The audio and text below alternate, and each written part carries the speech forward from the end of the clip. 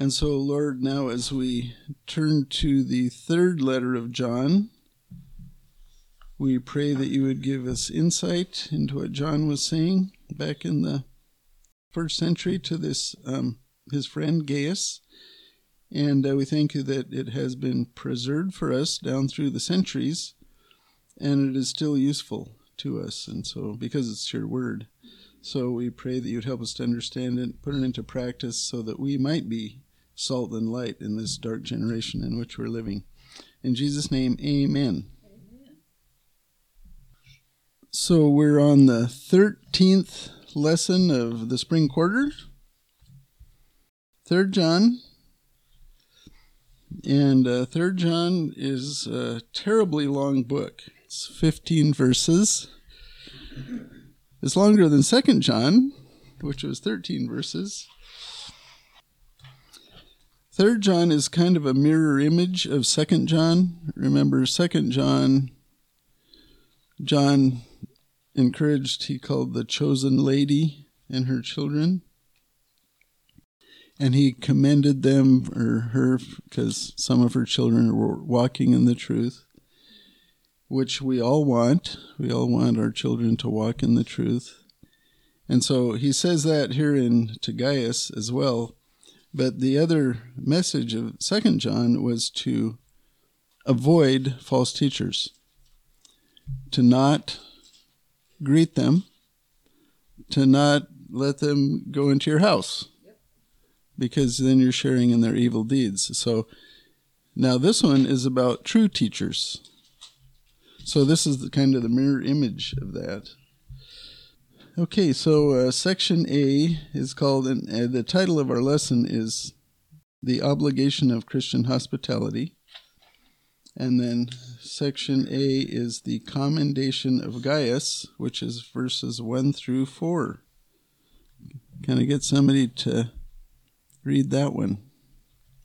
Amen. Okay, thank you. So, again, the elder, who is not named, but church tradition, universally tells us this is the Apostle John, to Gaius. And there are several Gaiuses in the New Testament, and they believe that none of this one is none of those. Let's see, that's on page 106 of the Quarterly. There's a Gaius of Corinth, and following his baptism by Paul, this Gaius extended hospitality to the apostle and to the whole church. Early church tradition maintained that he became the first bishop of the church at Thessalonica. Then there's a Gaius of Macedonia. He's mentioned in Acts 19:29. And he was Paul's associate and traveling companion during the third missionary journey. This Gaius, along with Aristarchus of Thessalonica, was seized in the riots at Ephesus. And then there was Gaius of Derbe, a different Gaius. This one from the town of Derbe, who also accompanied Paul during his third missionary journey from Philippi as far as Troas. According to tradition, this Gaius was appointed by the Apostle John to be the first pastor of Pergamum in Asia Minor. So anyway, Gaius was a popular name back in those days. So he says, to the beloved Gaius, whom I love in truth. How do you love someone in truth? Yeah, when loving someone is not always just going along with their activities, is it? Yeah. I mean, when we care about someone, when we love someone, we want to encourage them to follow the Lord, not in a badgering sort of way, but gently and consistently. We want to encourage them because that's how you get blessed, and if you love someone, you want them to be blessed. And so to encourage them first thing, you want to encourage them to trust Jesus, because that's how they go to heaven. And after that, you want to encourage them to submit to what he says, because that's how you're blessed in this life and how you earn rewards for the next. So, verse 2, he says, "Beloved, I pray that in all respects you may prosper and be in good health, just as your soul prospers." So what is John praying for here? So what is John praying for Gaius? He's probably praying for all of those. Yeah. First he says, "I pray that you may prosper." Mm-hmm. Right? So prospering, that to me, that brings up the idea of material security, right? Have your needs met. Yes, have your needs met. And spiritual prospering would be what he said before, right? Walking in the truth. That would be spiritual prosperity. That's how you grow spiritually. And then also, what else did he pray for? He prayed for Hospitality. No, but he prays, and we pray about this a lot. Good health. Oh, yes. On our Wednesday nights, we pray because there's a lot of ungood health or bad health, that needs to be prayed for. But so John was praying for Gaius's good health. Go about it. Yeah, if you have bad health, it certainly limits your options, doesn't it? You can always pray unless you're totally unconscious, but there's not a lot else you can do if you're very ill besides pray. But praying is important. So I wanted to talk a little bit about praying. Of course, prayer is one of the things the Lord tells us to do the most of. And it's probably the most powerful thing we can do, because if we do it correctly, the Lord will grant our prayer. And so the omniscient, omnipotent, omnipresent God will be working. And that is the most powerful thing there is. So anyway, 1 John 5:14 tells us about prayer. "This is the confidence which we have before him, that if we ask anything according to his will, he hears us." So we want to pray according to his will. Another thing about prayer from 1 John 5:16, "If anyone sees his brother committing a sin not leading to death, he shall ask, and God will for him give life to those who commit sin not leading to death." There is a sin leading to death. I do not say that he should make request for this. That's a challenging verse, but basically, if you have a friend who is a believer who is in sin, you should pray for them to stop it, to stop sinning. And if the Lord leads you, you can gently try. It's very delicate to do this. Very gently try to correct them. But as he says here, there are some sins for the believer that lead to death. The Lord will execute you and take you home to heaven. Say, "Okay, that's it. That's enough." And, there's examples of that biblically, about that happening. So once they're dead, you don't need to pray for them. They're in heaven. Okay? But when they're alive and they're a believer in sin, then you pray for them. And the Lord may grant him life, extend the life. Another one about prayer, Ephesians 3:14 through 16. Now, this is Paul's prayer, and, when you see most of the prayers in the Bible for believers, it's this kind of prayer, which I think we're a little unbalanced. We pray a lot for physical health. But listen to what Paul's praying about here. "For this reason I bow my knees before the Father, from whom every family in heaven and on earth derives its name, that he would grant you, according to the riches of his glory, to be strengthened with power through his Spirit in the inner man." So he's praying for their spiritual health. for their spiritual growth.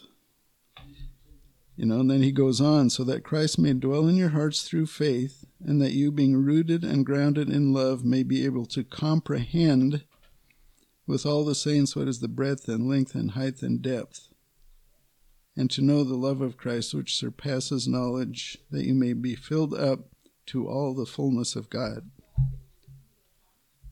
So as we need to pray for each other about that, because as we grow spiritually, it expands, it becomes, it becomes amazing. So we want to grow, and we want to help each other grow. Then again in Ephesians, about prayer, Ephesians 6 verses 18, and this is prayer in relation to spiritual warfare. Okay, spiritual warfare for us is mostly defensive. And Ephesians 6:10 through 17 talks about putting on the full armor of God. So that's a defensive posture against Satan. But then he goes on to say, with all prayer and petition, pray at all times in the Spirit, and with this in view be on the alert, and with all perseverance and petition for all the saints. So prayer is important in spiritual warfare. And then 1 Thessalonians 5:17 says, pray without ceasing. So prayer for the believer is a very important thing. And it's how we communicate with God. And it's how, if we do it according to his will and, in obedience to him, we can have lives of great power that really have a lot of influence in the world. So, and John was praying for Gaius. Then verse 3, for I was very glad. And I just want to say one other thing about prayer. Is prayer fun? It can be. Yeah, it can be. But many times your flesh resists it, You say, I don't want to do that. Oh, that's... Yeah, actually praying is spiritual warfare because you have to overcome your flesh. Your flesh says, our natural tendency is to say, it doesn't matter, isn't it? That's our natural tendency. And that is what the world tells you. No, it doesn't matter, And, why do I want to do that? Go to prayer meeting, for example. That's satanic. It does matter. It matters a lot. And so, anyway, prayer is something. Yeah, and the prayerless Christian is a powerless Christian. What are you going to do? You can't do anything, really, of any import. So if you want to be a powerful Christian, then you submit to the Lord and you pray. So, verse 3, for I was very glad when brethren came and testified to your truth, that is how you are walking in truth. So Gaius had a reputation for walking in truth. How about us? Do we? What do you think? What would your friends say about you? You don't have to answer that. That's very personal. That's putting it. But that's what we want.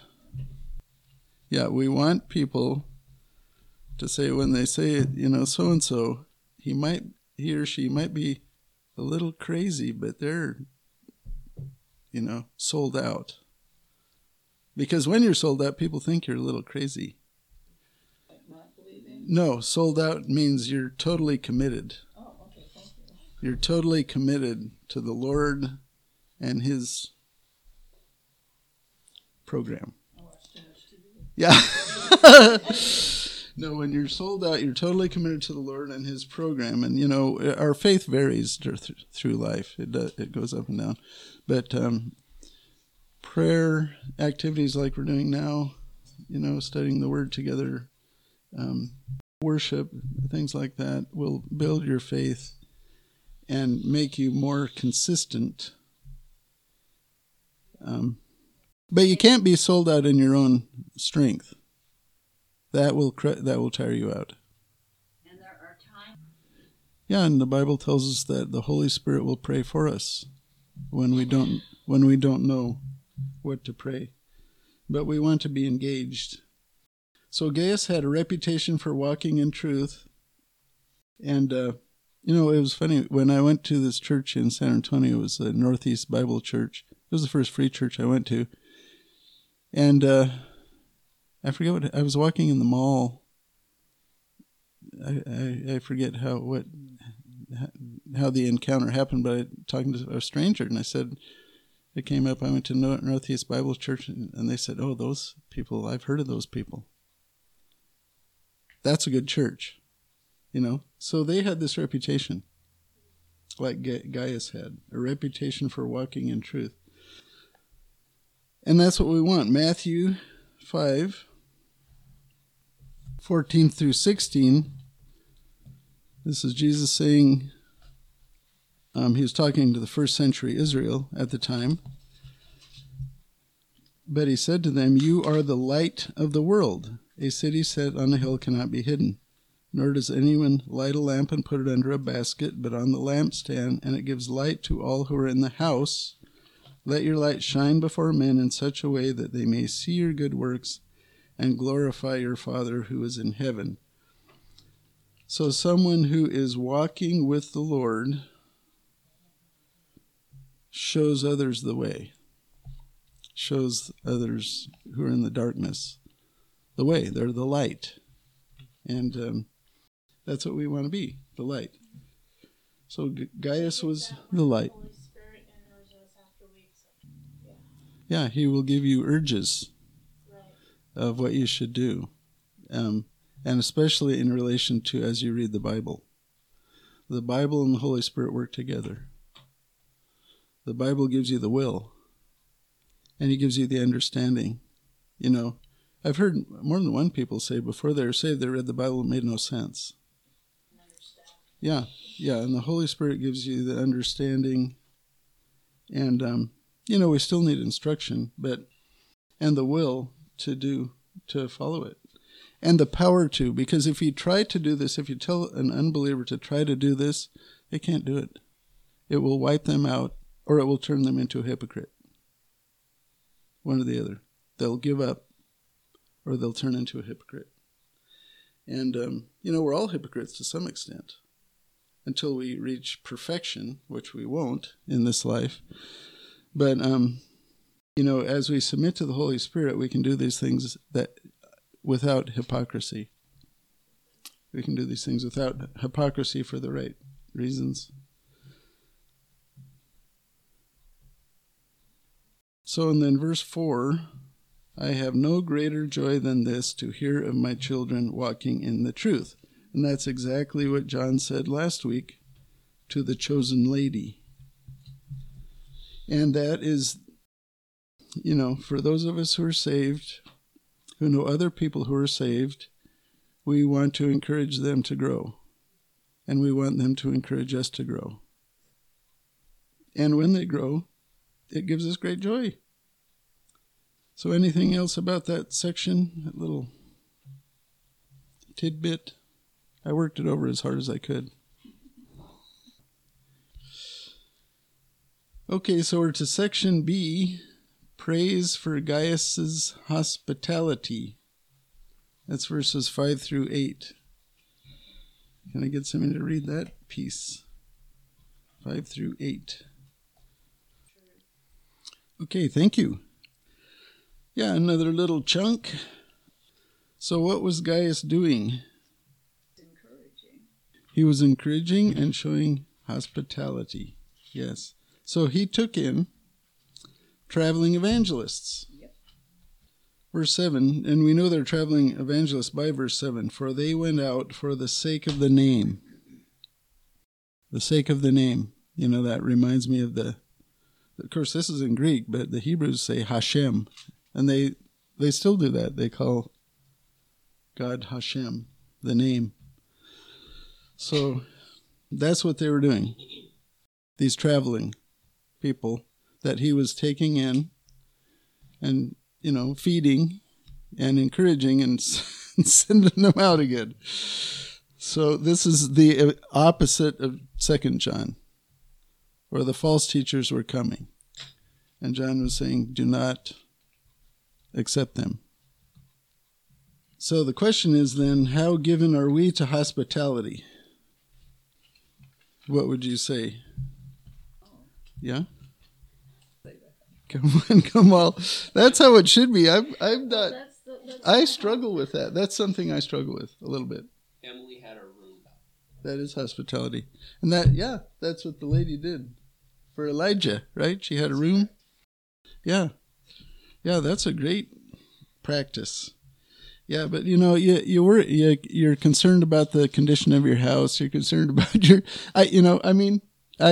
that's pray for me about that, because I do struggle with it. You pray and I'll pray. Okay. Because my bathroom is the hard. Well, Alex is right. Times have changed. I have to tell you, I saw a comedian telling about this, and this was funny.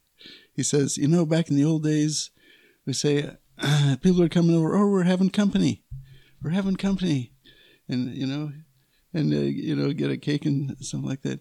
And they come over, they knock on the door. Oh, yay, it's company, Now, someone knocks on the door. They say, get down, get down. Where's the sword? Get the sword. You mean we need to set priorities? Yeah. The culture is different now than back in the old, at least according to the comedian. But that's very hilarious. What was his name? Some Manelsko, Sebastian Maniscalco. Anyway, he is funny. Yeah. So anyway, where were we? I got lost in. Right, and it takes some, it takes the Holy Spirit, right? It takes the Holy Spirit. You're on Gaius being hospitable. I'm glad you asked. Hebrews 13:2. Yeah. Hebrews 13 verse 2. Do not neglect to show hospitality to strangers, for by this some have entertained angels without knowing it. That's referring to Abraham in Genesis 18. 3 men came up to him, and he was very hospitable to them. And they were the Lord and 2 angels. That's kind of scary nowadays. Yeah. But I just... For strangers, yeah. Right. Yeah, I know. You see? Get down. Get the sword. Yeah, exactly. That was part of it. Turn off the lights. Yeah.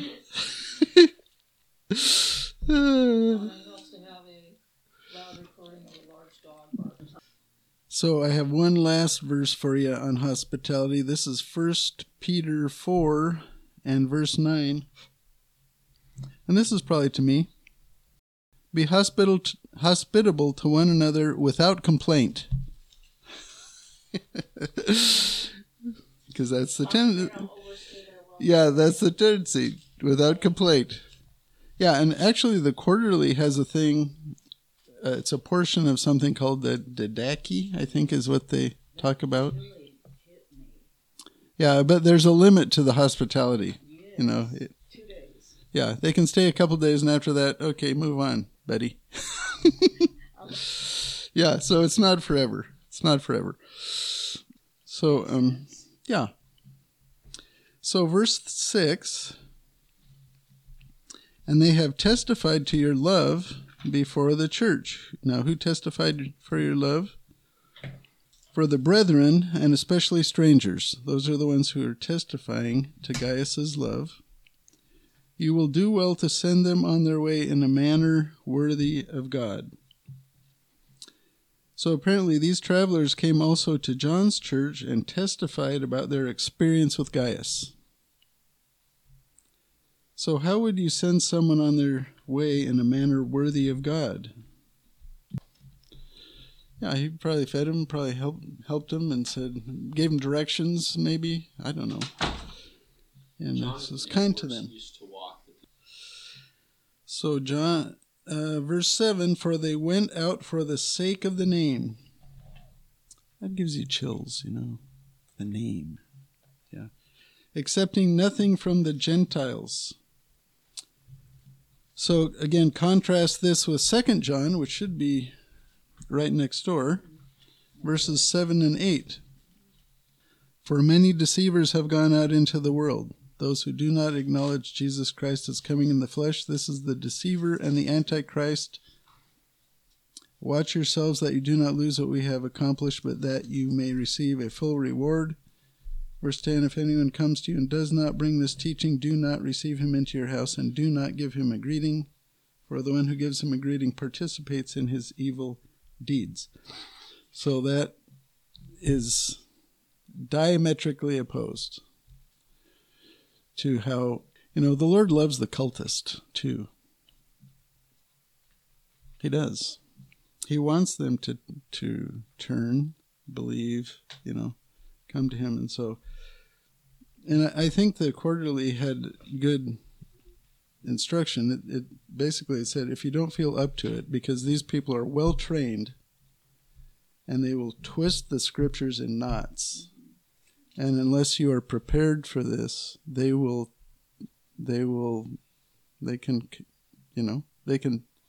overcome you. If you feel like you're not up to it, then you should just say, no, I believe in Jesus Christ. I trust God's word. You're teaching a false doctrine. Go away now, and bless you. Yeah, and that's what he says. For the one who gives him a greeting participates in his evil deeds. Because they're not,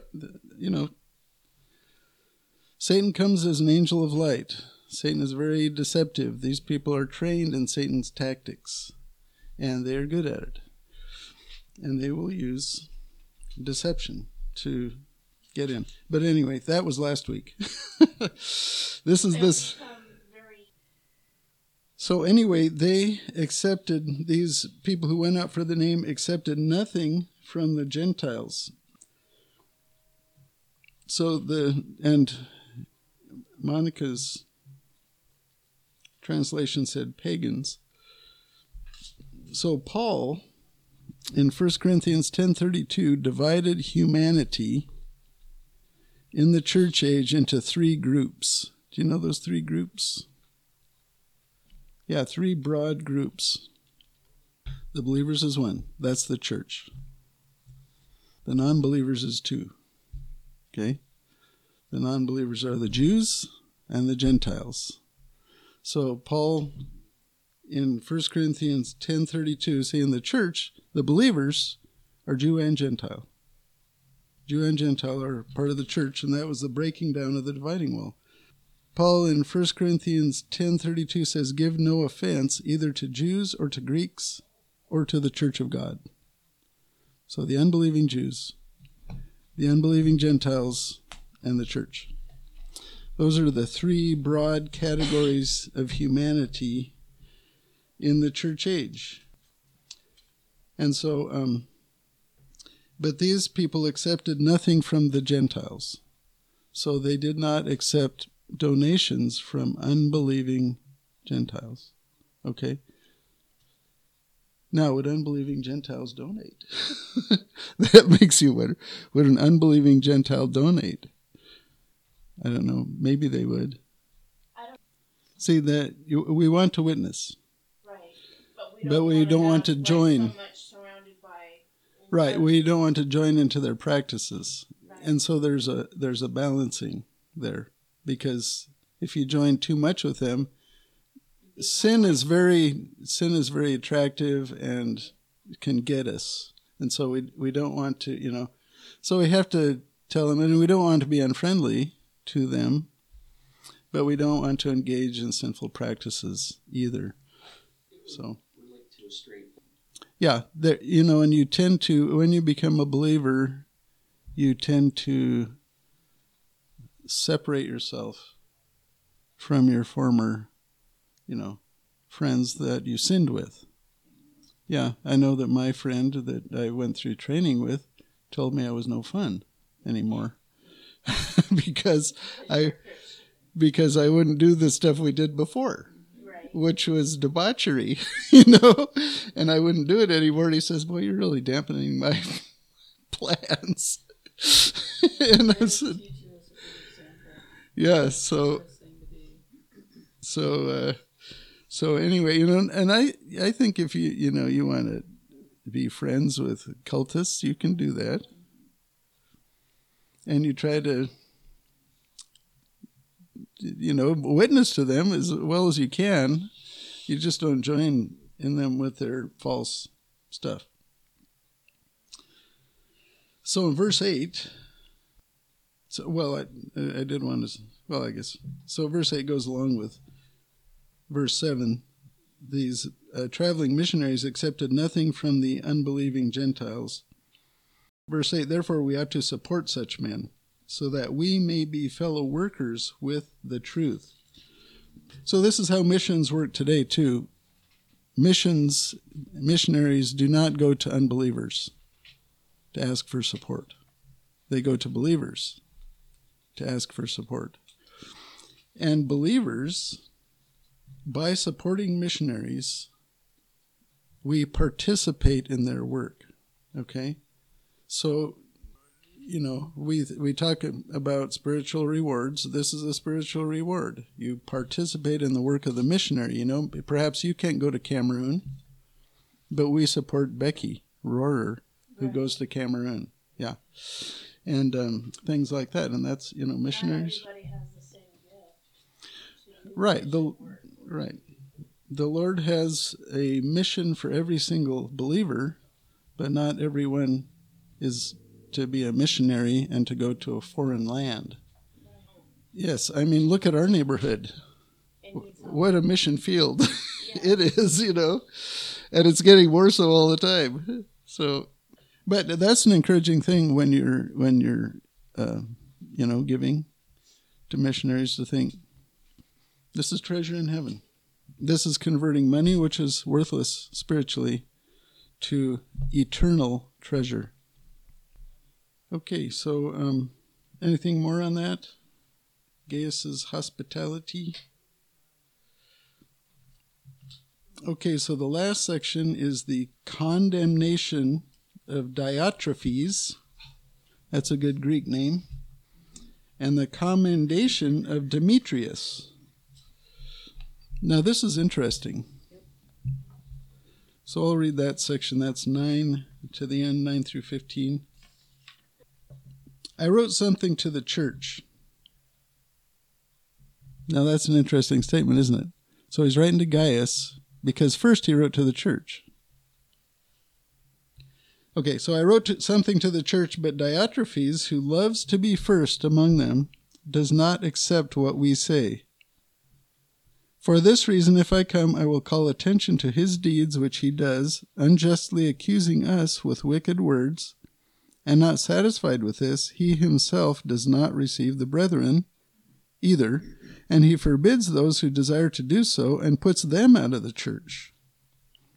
Beloved, do not imitate what is evil, but what is good. The one who does good is of God. The one who does evil has not seen God. Demetrius has received a good testimony from everyone, and from the truth itself, and we add to our testimony, and you know that our testimony is true. I had many things to write to you, but I am not willing to write them to you with pen and ink. But I hope to see you shortly, and we will speak face to face. Peace be to you. The friends greet you. Greet the friends by name. So I think I made an error earlier when I told you Gaius was the pastor of the church in Philadelphia. I believe it was Demetrius. Yeah, it was from the Quarterly. According to later tradition, John appointed Demetrius as pastor of the Philadelphian church. So it was not Gaius. So anyway, this Diotrephes appears to be the pastor or an elder of the church. John, the apostle, probably the only living apostle left, wrote something to the church. And this guy says no. Can you imagine saying no to the only living apostle? I would be afraid to be struck by lightning if that, you know. That wasn't Yeah, my goodness. Who is this guy? So Diotrephes was rebellious against John the Apostle. Why was he doing so? It kind of talks about it there in that verse 9. Yeah, verse 9, it says, he loves to be first among them. Wasn't that the sin of Satan? Pride? He wants to be like God? Yeah. He loves to be first. You know, that is dangerous. That is dangerous. All through the Bible, pride is argued again. Pride comes before the fall, yeah. And God resists the proud. So if you want to have God be your enemy, be prideful. this guy. I know. What's he doing here? That's what I'm thinking about. I'm wondering. He's spreading malicious gossip. So Diotrephes in verse 10 tells you he sins unjustly, accusing the apostle with wicked words. Yeah. Number 2, does not receive the missionaries. And number 3, excommunicates those who are hospitable. So he's excommunicating people who are doing good. Now, how should a church deal with a leader like that? Yeah, I mean, to a leader, it's a little bit different to a leader than it is to a regular person. You know, if someone sins against you personally, then you go to them privately. But to leaders, no, he's not doing things privately. He's doing it So the correction in has to public. be public, Right. so that the fall. He put himself above the apostle. Yes. who is appointed by God. Yeah, so 1 Timothy 5:19 talks about the discipline of elders. Do not receive an accusation against an elder except on the basis of 2 or 3 witnesses. Okay, so you see it skips the first part that Jesus talked about in Matthew 18. You have to have 2 at the beginning, and then you go and tell them to knock it off. Okay, and if they don't, those who continue in sin rebuke in the presence of all, before the whole church, so that the rest also will be fearful of sinning. So you go for an elder, you have to have 2 agree at what he's doing, and then you go before the entire church. You know, he says, you go to him with the 2 and say, okay, this is a problem. You need to change this. And if he doesn't, then you go before the entire church and rebuke him before the church. So then he says in verse 11, do not imitate evil, but good. And that's what Paul said, imitate me as I also imitate Christ. And then the last, gosh, I thought I'd be done with this one early. Verse 12, Demetrius, he just has one verse. He was appointed the pastor of the church in Philadelphia, and he had a good example. He's received good testimony from everyone, from the truth itself, and we add our testimony. So John knew Demetrius and that he was a biblical believer. And apparently later he became the pastor at Philadelphia, which was a good church, the Philadelphian church, remember? That was when there was no rebuke from Jesus. So anyway, Lord, we pray that you'd help us to be hospitable people in our day. And thank you for your word. In Jesus' name, we look forward to Proverbs. Amen. Yes. We had it at 2.